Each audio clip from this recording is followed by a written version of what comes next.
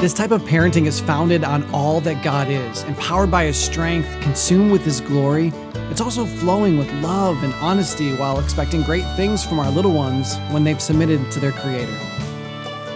Welcome to Truth, Love, Parent, where we use God's Word to become intentional, premeditated parents. Here's your host, A.M. Brewster.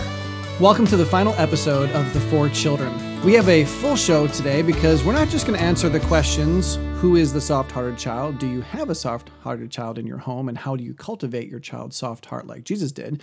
We're also going to investigate the questions, how is it possible for a soft-hearted child to have a hard, rocky, or thorny response to truth? And how do you parent a soft-hearted child who's responding incorrectly to truth? But more on that in a minute. I recently posted the introduction and first chapter of my parenting book on Patreon.com. Many of our patrons get the opportunity to see stuff like that before it's published and have input into the content. I want the book to resonate with and benefit as many parents as possible, so getting your feedback is so vital. Will you please click the Support TLP link in the description and check out our Patreon page? There you'll find Truth Love Parents ministry goals, but you'll also find out about all the cool stuff we have and do for our patrons. Okay, so we've made it to the soft-hearted child, but as we discuss them today, remember, simply having a born-again child isn't the goal. There is so much parenting that still needs to be done. In fact, this is the point that intentional, premeditated, disciple-making parent starts. So question number one is, who is the soft-hearted child? For the last time, we turn to Aaron's Amplified Version, and we read, "Other seeds fell on good soil and grew, and produced grain, growing up and increasing and yielding, some 100-fold, some 60, some 30. He who has ears, let him hear. As for what was sown on good soil, this is the one who hears the word and understands it and accepts it and holds it fast with an honest and good heart and bears fruit with patience. He indeed bears fruit and yields, in one case 100-fold, in another 60, and in another 30. Obviously, this child has a similar response to truth that the hard and thorny children do, similar to the degree that all three respond to it. Different to the degree that the soft-hearted child accepts it all and genuinely puts his faith and trust in God and nothing else. He holds it fast in an honest and good heart. He's not preoccupied with the Christian lifestyle, the religious benefits, or the shiny experiences. He's enamored with God. And we're told simply that his heart produces real spiritual life with verifiable fruit. As they mature, you'll see snippets of genuine love motivated by God's glory and the best of others, not merely loving acts motivated by self-pleasure or manipulation. You'll start seeing a real joy that bears up even under difficult and uncomfortable situations. This child will start to exhibit a spirit of unity that peacefully learns to handle disagreements and conflict, not simply because life is easier when you don't argue, but because God commands that we all be peaceful. This child will begin to learn patience because they'll start to understand that this life is far better than what they deserve and that they can wait and be thankful in the waiting. You'll see slivers of kindness motivated by genuine love. You'll observe your children actually being good because they know it will honor the Lord in you. This child will also begin to be faithful in a way they never could before because the Holy Spirit will give them strength they never had before. Gentleness will start to blossom because this child realizes how gracious God has been to him. And self-control will slowly be built up brick by brick, not because he can rein himself in long enough to endure your watchful eye and then return right back to a sin, but because he really genuinely wants to follow Christ. And though all of this will look a little different in each soft-hearted child, they will all be there and growing for the right reasons. And this is what Jesus was talking about when he said that some will bear 30% and some 60% and some 100%. It's a picture of maturity. I remember over a decade ago talking to one of my former pastors, Mike Harding, about the guys who had been in my youth group growing up in his church. I lamented that only a couple of them that I knew of were still aggressively glorifying God and serving him with their lives. He looked at me and without even the slightest hint of cynicism said, "Aaron, that's how it will always be." What he was saying was that not every tree bears 60-fold or 100-fold. Some only bear 30-fold. Does that mean I'm unsaved if I'm not as mature as another believer? Of course not. But it does mean I'm not as mature. We're going to talk about this more later, but one of our parenting jobs is to help our children be as mature as they can be. And for our born-again kids, that means we're helping them to bear more fruit. So question number 2 is, do you have a soft-hearted child in your home? Again, we can't know our kids' hearts with 100% certainty, but 1 John and the multitude of sanctification lists throughout Scripture definitely help us understand what we're looking for. Again, I want to point you to the passages we looked at earlier in this study. Galatians 5:16 through 24, 2 Peter 1:3 through 11, Ephesians 6:10 through 18. And passages like these present us with the fruit of maturity. But I just want to focus in on the two biggest indicators of spiritual life. The first is obviously a love for God. I know. After a while, all preachers and counselors and parents and disciplers and leaders and teachers start to sound like a broken record, but we all know the two greatest commandments are to love God with all your heart and soul and mind and strength, and it's given to us in Deuteronomy and repeated by Christ in the New Testament. You can't be born again and not love God. In fact, this idea of loving God is, number one, so huge and vast, but number two, so incredibly misunderstood that I plan to take a future episode to discuss what biblical love really is. But for now, we can know that the word used here to describe love means that we are making a conscious choice to love God with everything that we are, nothing held back. And the same passage tells us that the second indicator of a regenerated heart is to love others. If your child loves the Lord and loves others, they're born again. And I say that with confidence because Jesus said it. People will know that you're my disciples if you love each other. And the best indication of a love for God and others is this. Does your child enjoy sharing God with others? Do they have a heart for the gospel? Do they speak truth into other people's lives? We're going to see this lived out in two biblical soft-hearted examples right now. So question 3 is, how do you cultivate your child's soft heart like Jesus did? Well, the first step is to introduce seed to the soil, and there are two people I'd like to use to illustrate this point. The first is the Samaritan woman, and the second is the maniac of Gadara. The account of Jesus' encounter with the Samaritan woman is found in John 4. I'm not certain, but I think that perhaps this woman had a hard heart when she met Christ. But I believe it was Jesus' initial interaction with her that began softening it. She was genuinely surprised that a male Jew would give her the time of day. Then he offers her a special gift, a gift of living water. She's still skeptical, so he tells her that anyone who drinks of the water he provides will never thirst again. At this point, I think she's softened enough that she's very interested. She's starting to accept the seeds, but she's kind of having a thorny response because she doesn't really truly understand the spiritual depth of Jesus' comments. Either way, she wants the water because she doesn't want to have to go out there to that well again. So Jesus uses that interest to draw her into a deeper understanding by asking her something that will reveal the greatest need of her life. He asks her to go get her husband. She tells him that she doesn't have a husband, and Jesus uses her answer to reveal that she's had 5 husbands and that the one she's with now isn't even married to her. He simultaneously is able to exhibit his miraculous authority and draw her to the fact that she's a sinner, which is extremely important. At this point, I believe she kind of has a little bit of a rocky response. I can hear her kind of getting a little defensive. She tries to distract him with racial, political arguments, but Christ brings her back to the truth of God. And she's brought to a place where she admits that she's waiting for the Messiah, and then he reveals himself to her. The second individual is the maniac of Gadara. This account is found in Luke 8, and it's so profound. This man is the perfect picture of the hard heart. He has demonic forces residing in him, and he hated all that was spiritual.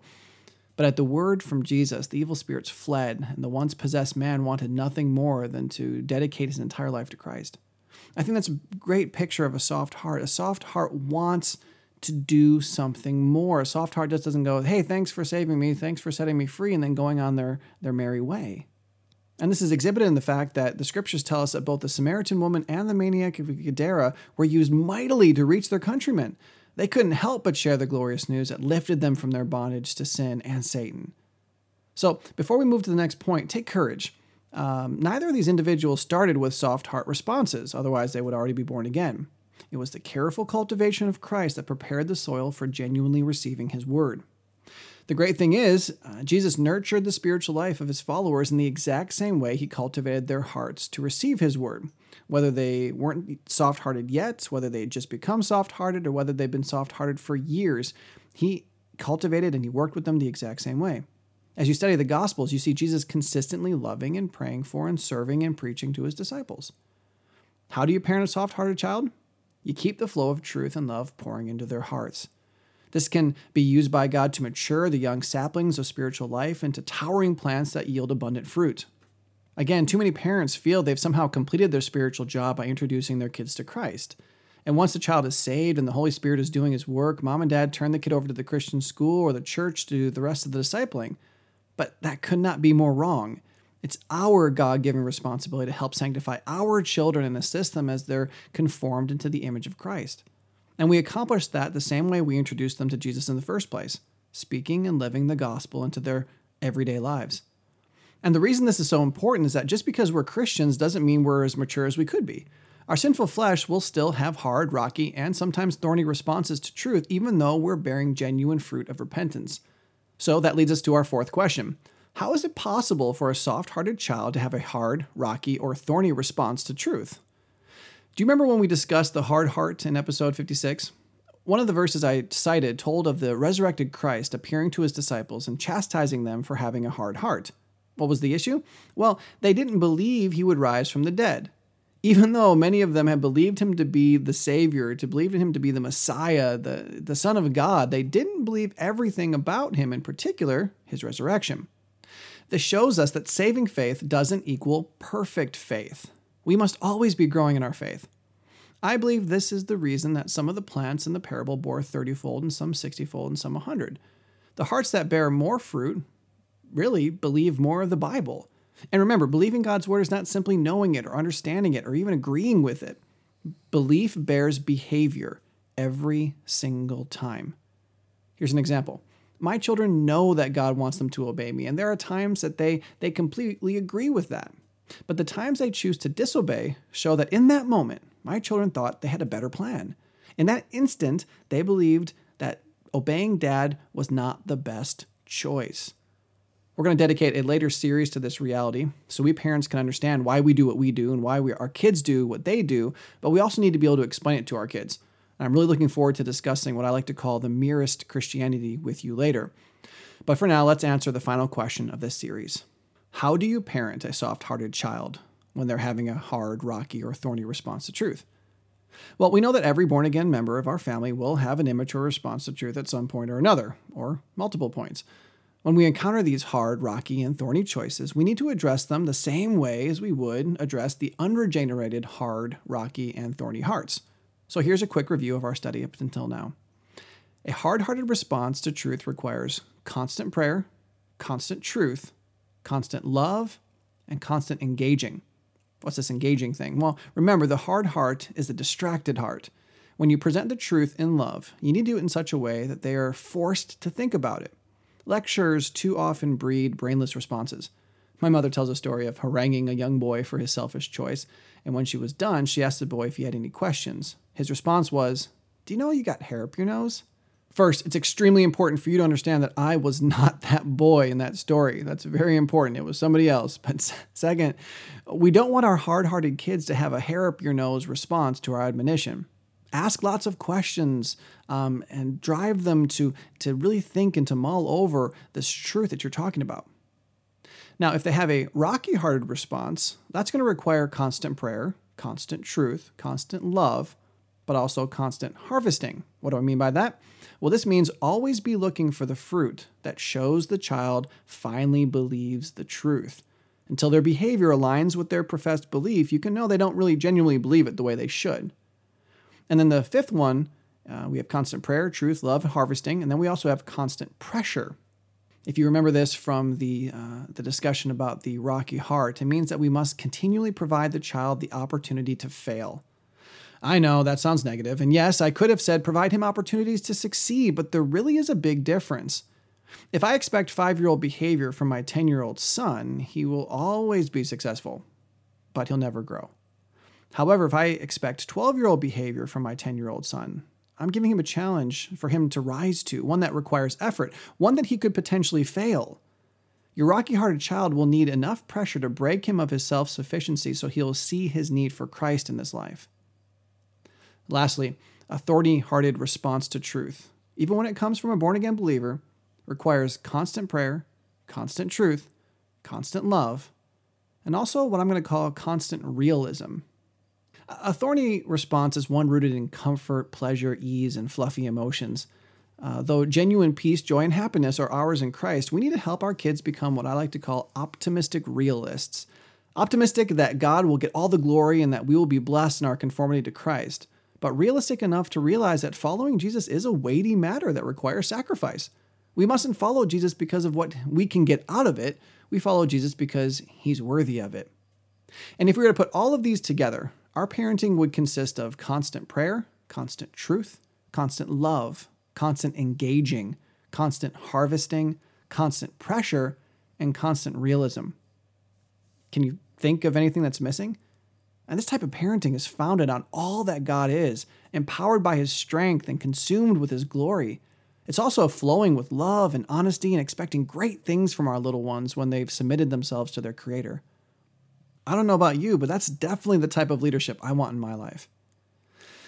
So don't forget about today's episode notes. I hope that this study has been a fantastic one for you. It's been as great for you as it has been for me. You can find the notes linked in the description.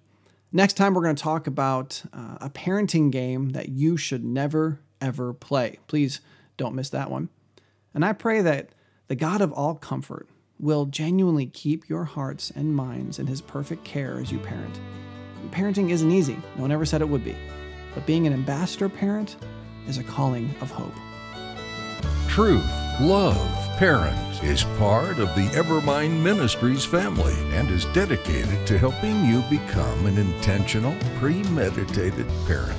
Join us next time as we search God's Word for the truth your family needs today.